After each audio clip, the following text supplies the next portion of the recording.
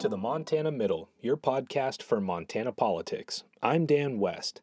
Today's episode features former Montana Congressman Pat Williams, who represented Montana in the U.S. House of Representatives from 1979 to 1997. We recorded our call a few days ago when the government was still shut down, and since then the government has reopened, but only until February 8th. The issue of $5 billion for border wall funding remains unresolved. And if it doesn't get resolved by February 8th, the government could shut down again. Before getting to our conversation, though, a word about our sponsors and the DC update.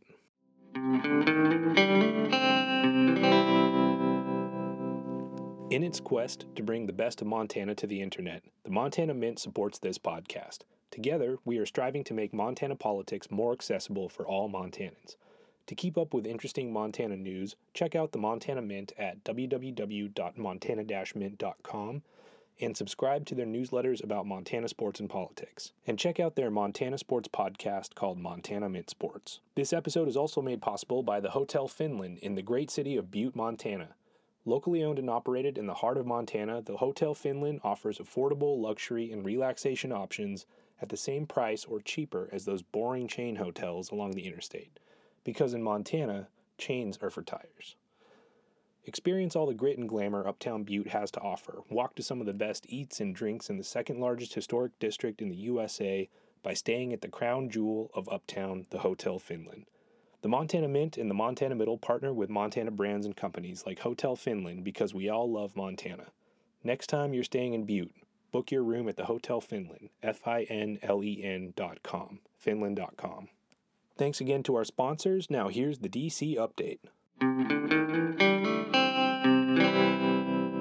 Senator Tester, who serves as ranking member of the Senate Appropriations Subcommittee for Homeland Security, has been named to the Senate Conference Committee tasked with drafting border security legislation for the remainder of this fiscal year. They have until February 8 to hammer out a deal. Tester is one of 3 Democrats on the Senate Conference Committee, along with 4 Republicans. Senator Daines was named by GovTrack, an independent website that tracks Congress, as the senator from the 2014 class who had the most bills that became law during the 115th Congress, which covered 2017 and 2018.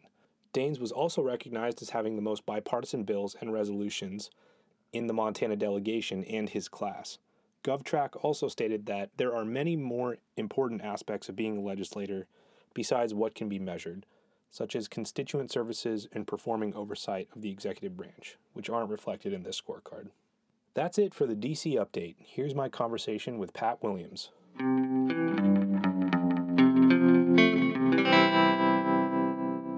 Pat, thank you so much for being on.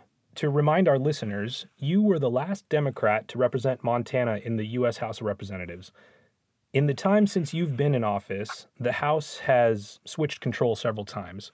How do you think it looks going into this year? Well, I think it's been a while since Democrats control the House, and being my party, I'm glad of it. But so I do think that it's timely that the American people gave the Democrats the majority in the U.S. House, and is particularly timely because of the Trump presidency. Whether one is supportive or not of President Trump and his policies and his personality, I think there's a very small minority that think he's been either particularly productive or thoughtful. So a Democratic House, it seems to me, will be able to keep him a little more disciplined. And of course, they also have the threat, should he become terribly unruly, they always have the threat of impeachment. So that too should probably keep him between the yellow lines. Yeah, great. Well, I mean, do you think anything can get done in the next 2 years? I do. I think the House has great possibility to challenge some of the major issues at hand, get legislation passed, and do it in a way and with such language that a complete rejection by the Senate or a complete refusal by the Senate's majority leader to even bring up a bill passed by the House would start to become politically impossible. Because Americans do want to see some action, and Americans always know there's more that needs to be done in a country as ever-changing, growing, and expanding as ours. So there's an opportunity to make some real progress. I think our highways and bridges and transportation system, including hopefully the future of high-speed trains, is a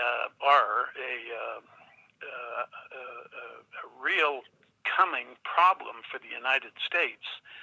I'd also like to see the Congress pursue reasonably priced solar and wind power. Mm-hmm. For the West, remove some mine waste and reclaim the land and the streams and the river banks. That's a constant problem, and the federal government is well suited to tackle those kind of problems.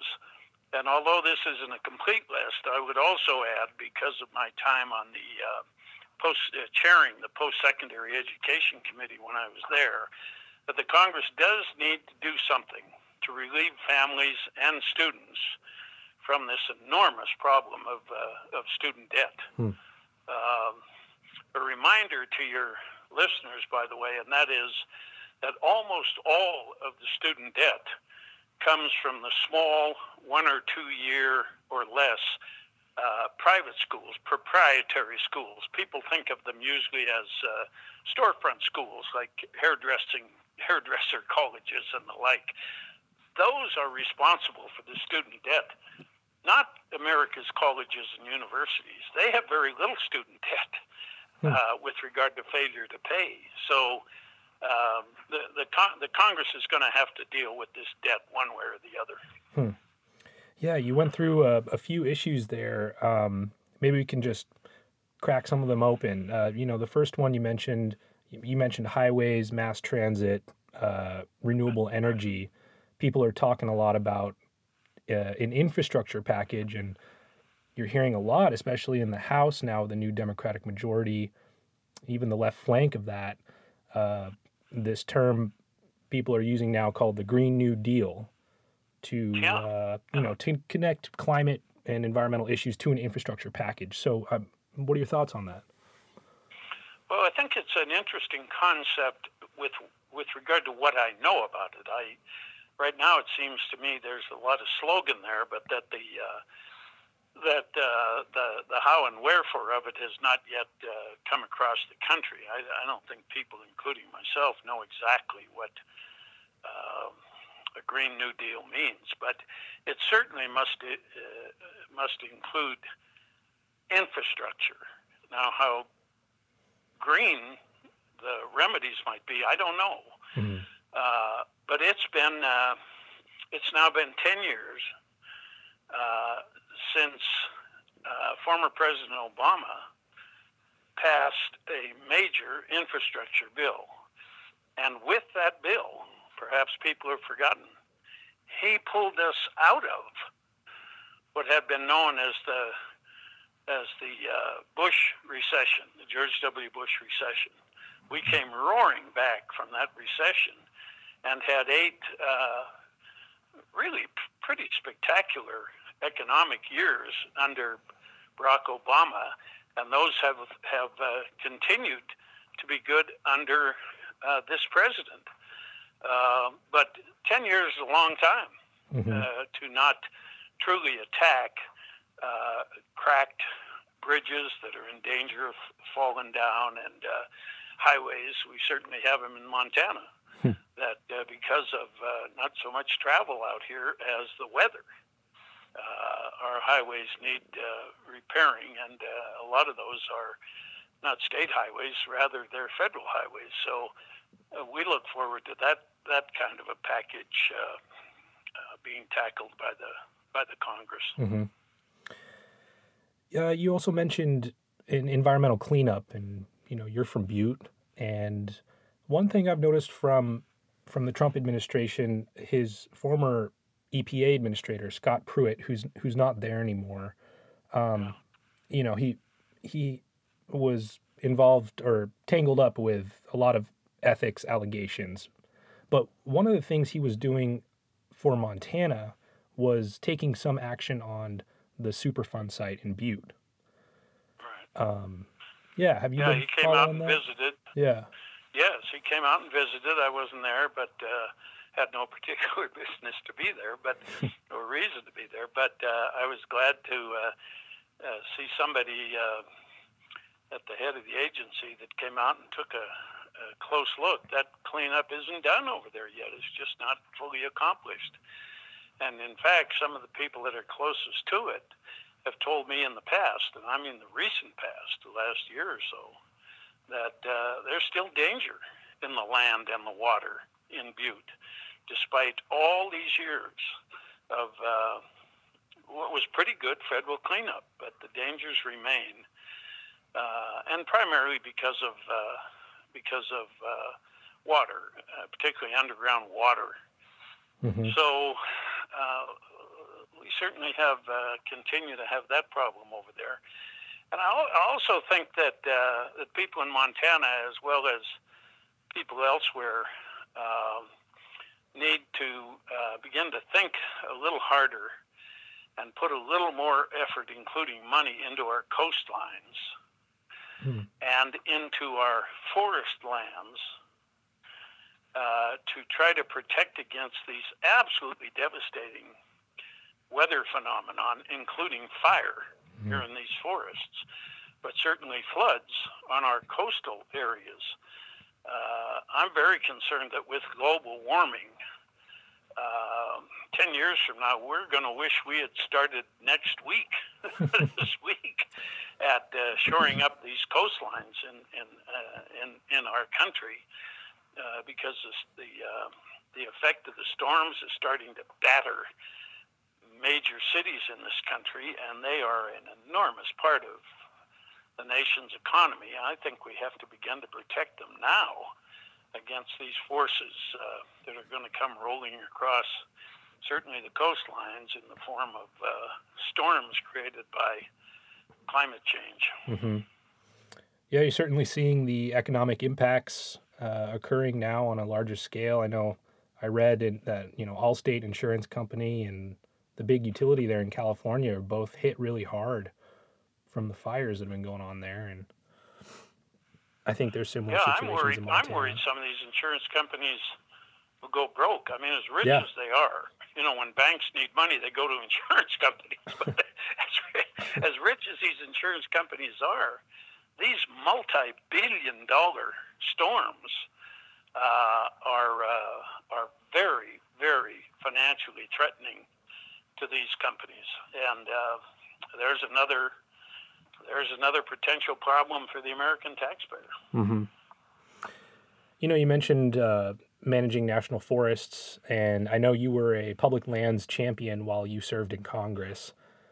Could you just remind our listeners of a few of the things that you worked on public lands at the federal level? Well, the public lands, and I think everybody agrees to it now, but they didn't all agree to it when I was in Congress.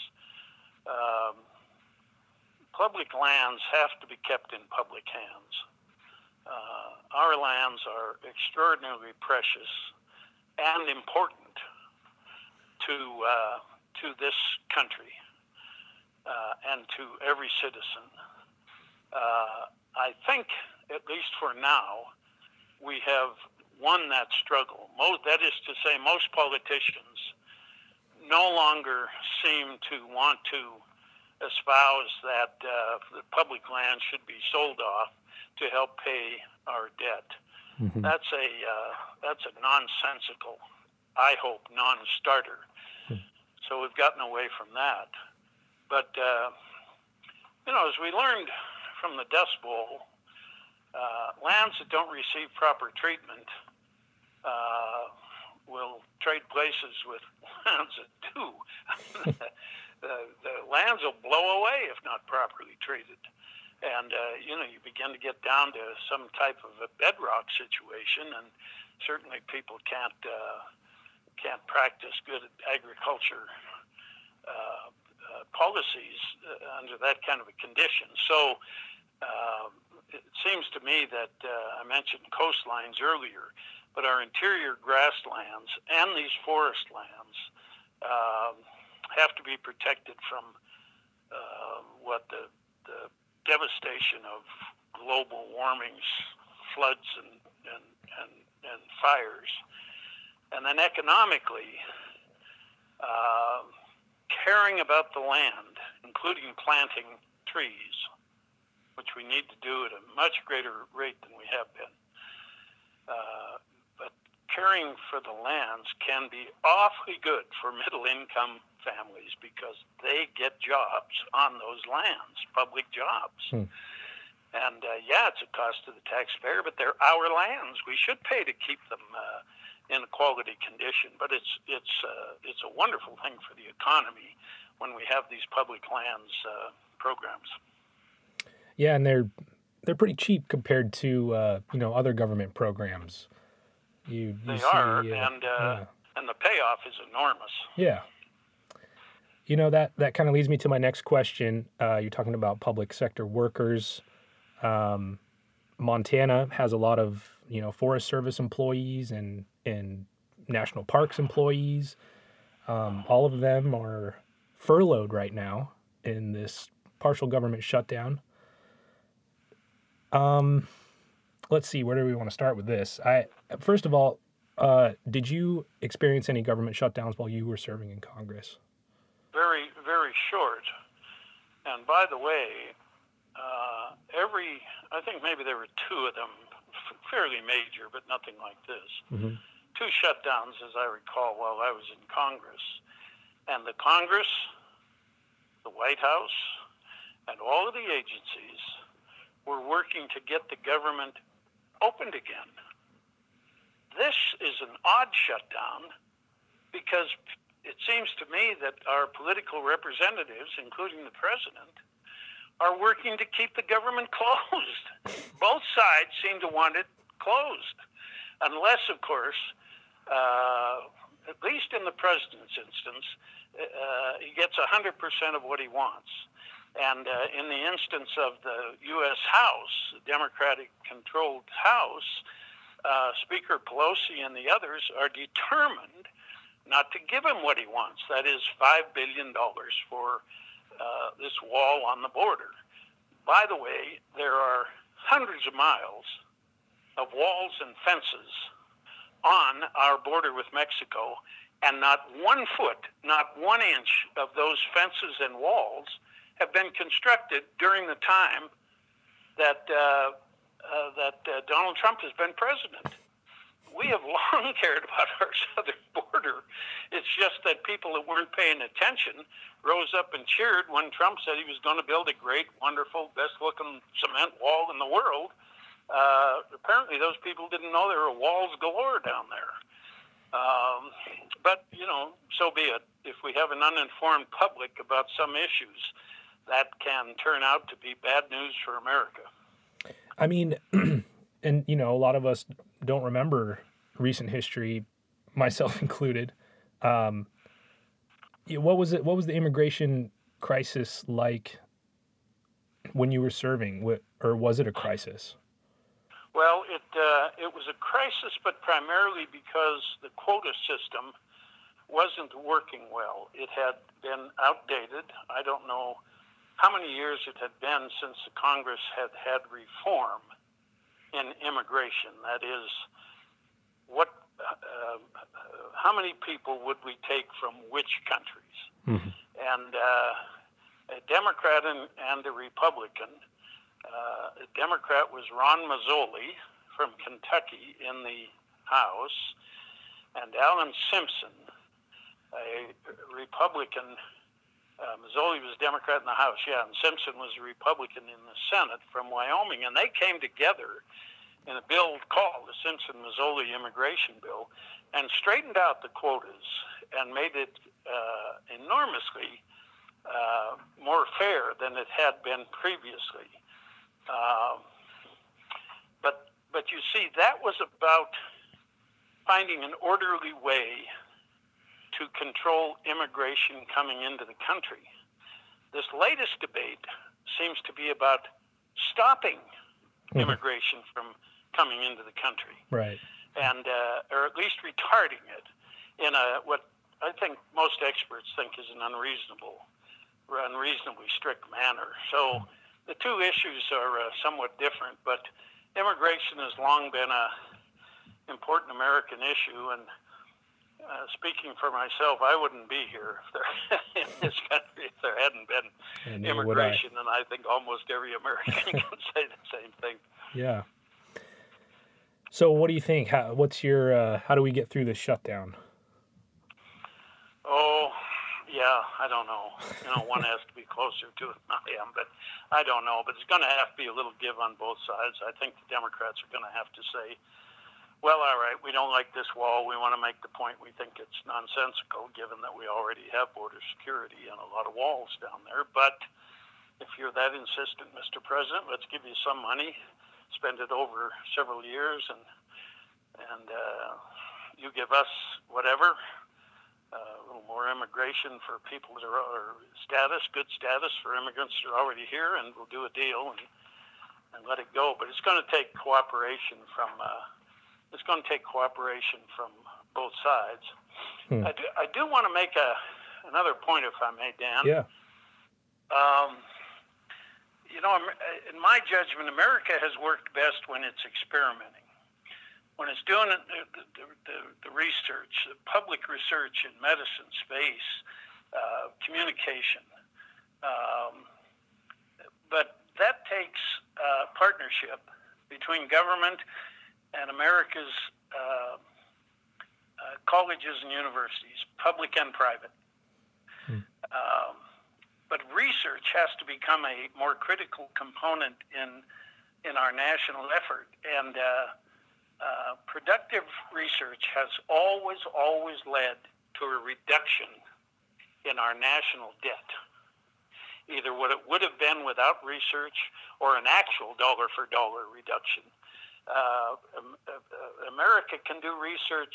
Americans can perform research,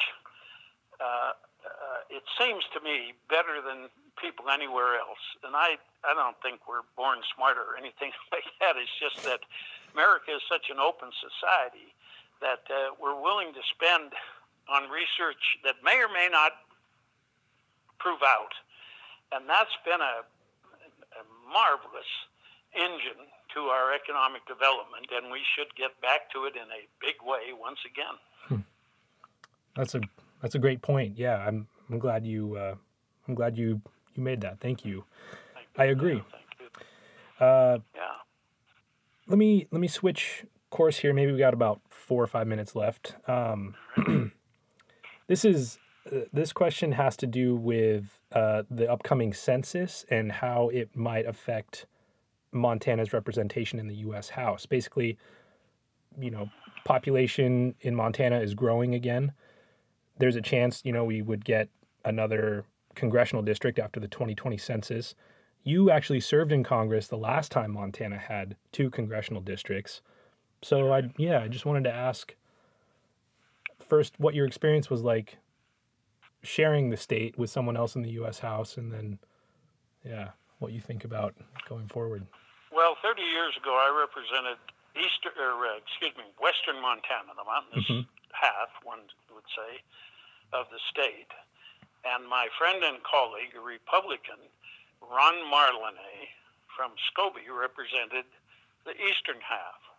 And we both thought, and I think Montanans, according to their votes, agreed that we were 2 pretty good fits for both sides of the state.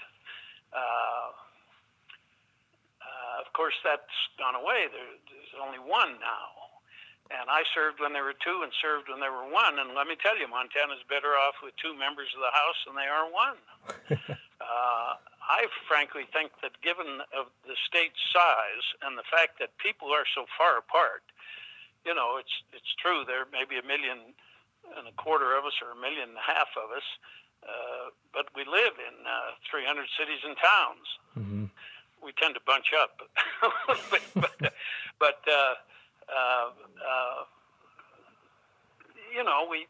we could really use 2 members of Congress, and if our population has grown enough, we'll get them back, and I think it will make a substantial difference in the service that people get from their congressman. Mm-hmm. Not only timely answering the mail that's written to members of Congress, not only that, but also in the tasks that people have for a member of Congress. For example, Congressman, my grandma's Social Security check didn't show up in the mail this right. month, and we've got to find it. She needs it. And, you go and do a lot of those sort of things, but then there's also that other service of voting mm-hmm. on the things that are going to benefit Montana, and 2 people on the task, each in their own district, each staying with their own constituents in their own district. I think 2 members would be a real significant boon to Montana. And I think it's going to be, again, a very close call as to whether or not we get that second member. Right. Yep. Yeah, well, it's interesting. It's going to be a nail biter. What was the boundary like? It went north, south. The boundary between the old Western and Eastern District, mm-hmm. between Ron and myself, went from Canada down to Wyoming. So it was a north-south boundary, mm-hmm. and it came west of Cascade County. It was almost a straight line. It followed county boundaries, but it was mm-hmm. It was a relatively straight line from the Canadian border to our border with Wyoming. And Cascade and Great Falls were in the Eastern District. So that kind of gives you an idea where the boundary was. There was a little less land space in the Western District than there was in the Eastern District, but there were a few more people in the Western District than there were over in Eastern Montana. That's great. That's interesting. Well, yeah, I really enjoyed talking with you today, Pat, and I realized we got into the issues pretty fast at the beginning of our conversation, so I just want to end with just a general "how are you doing and what are you up to" question these days. Oh, thanks for asking, Dan. I'm doing great. My health is good. My wife Carol's health is very good. Carol's as active as ever. As many Montanans remember her as a active person, both back in the when I was in the Congress. She ran an international group called Peace Links. Links, Links, Peace Links, and it was a major group of women who were trying to find a way out of the problems of the Iron Curtain back in the days when the Soviet Union was a very significant threat. And Carol continues activity, not that particular activity, but others since she's been out here. For my part, I went to work as a teacher again. That's what I am by profession. So I taught at the University of Montana full-time for about 17 years, and I'm teaching sort of part-time just to help out here and there with a guest lecture now and then. I've been doing that for the last couple of years. And finally, what keeps me busy, Dan, is that I'm trying to write a memoir about my years growing up in Butte, and then skipping to my years in Congress. It seems to me that the 2 things people are interested in, and since there's a little veil over these subjects between what they think is going on or what might really be going on in 2 places in their lives. One is, for Montanans, Butte. What the hell's going on over there? And the other thing is Congress. What's really going on in the Congress? So although I don't know that there are any particular secrets on either one, I'm trying to reveal the Butte I knew and the Congress I served in. So I'm hard at that, and I'm probably about 80% of the way finished it. Wow. Congratulations. Yeah, I know. Those are questions I just asked you in the last 20 minutes. So That's right. I'll probably read the book. That's great. I'll send you a copy, Dan. Thanks. I'll pay for one. I'll pay for one. No. At a local I'm going to bookstore. send it because you were kind enough to have me on this nice pod program of yours. I appreciate it, sir. It was an honor to speak with you. So thank you so much, and please come back on whenever you want. I'm delighted. Thank you. All right.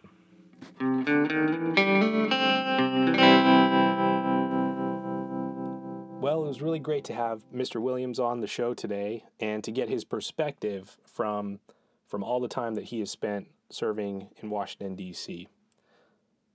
Senator Tester addressed the Montana State Legislature earlier this week, and today's Last Word segment is a clip from his speech.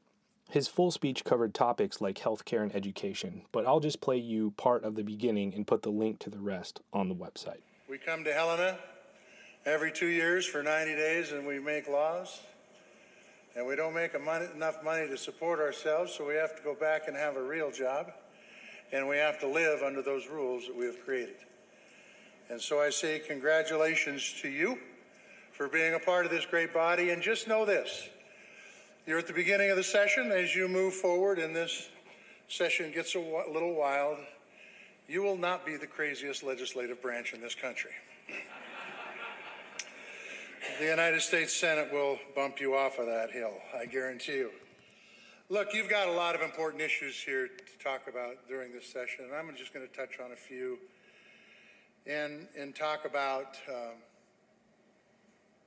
I hesitate to do this because when Conrad Burns and Max Baucus used to come and I was sitting in those chairs and they used to talk to me, I used to go, come on, man, we're going to do what we're going to do anyway, and you will. But here's a little advice as we move forward from the U.S. Senate perspective. The big issue you have to deal with, one of them is Medicaid, so we might as well just start.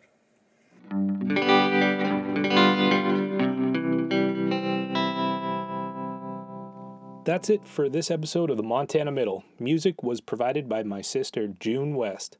Thanks for listening. Take care.